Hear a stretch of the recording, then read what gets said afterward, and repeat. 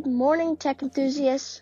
For the next 2 episodes of Good Morning Tech, we will be talking about 3D printers, what they are, how they work, and the pros and cons of enabling an ordinary person to create anything.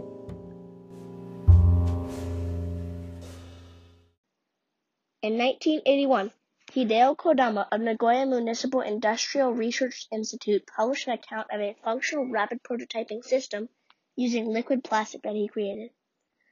Because of that, a 3D object was printed for the first time ever. This is Dale Green, an expert in the topic of 3D printing. How would you define 3D printing, Dale? Thank you, Quinn. 3D printing, or additive manufacturing, is a type of manufacturing process where a 3D object is created layer by layer. Any machine that creates an object by laying out one layer of material after another until the object is created is considered a 3D printer. Back to you, Quinn.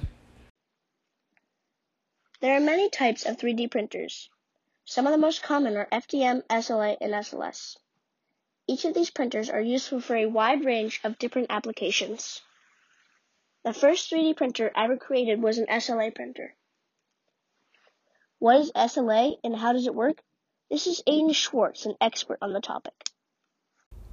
An SLA printer, or stereolithography printer, is a type of 3D printer that cures a resin pool on a platform by flashing an image of UV light.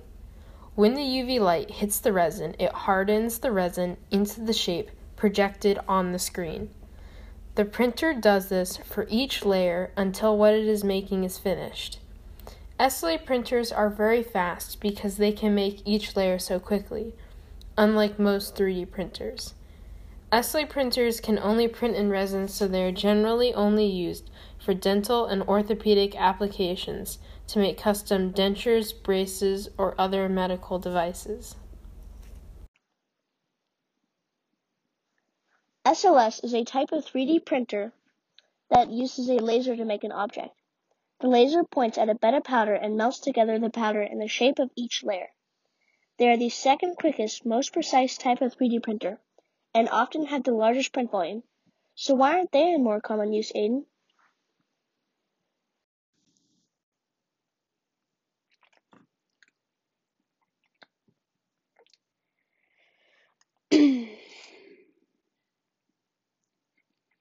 SLS, or selective laser sintering printers, are very expensive.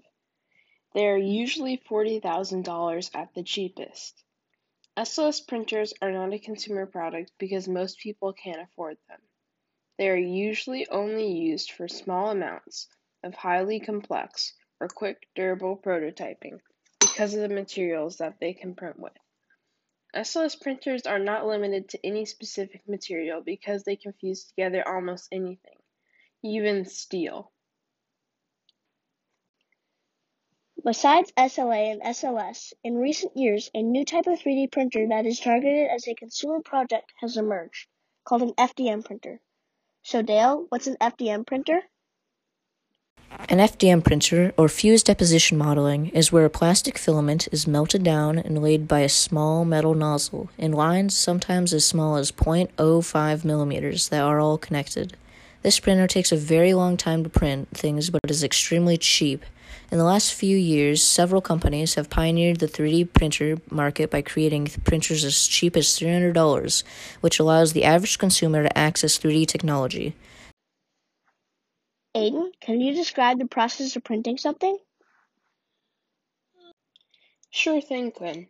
To 3D print something, first you have to design an object in a CAD software, computer-assisted design, such as Tinkercad or Fusion 360. A CAD software is the same as Google Drawing, where you can draw lines and other shapes, but a 3D CAD software has the option to turn a 2D shape into a 3D shape. The best way to think about this is that if you had a bunch of Legos that you could connect together to make a complete model or toy. After you make a CAD model, the next step is to download your models in OBJ or STL file, which is the 3D equivalent of a PDF, and then you have to upload it to a slicing software. Cura is the most popular slicing software. A slicing software is what slices a 3D model into layers and creates a file that a 3D printer can follow.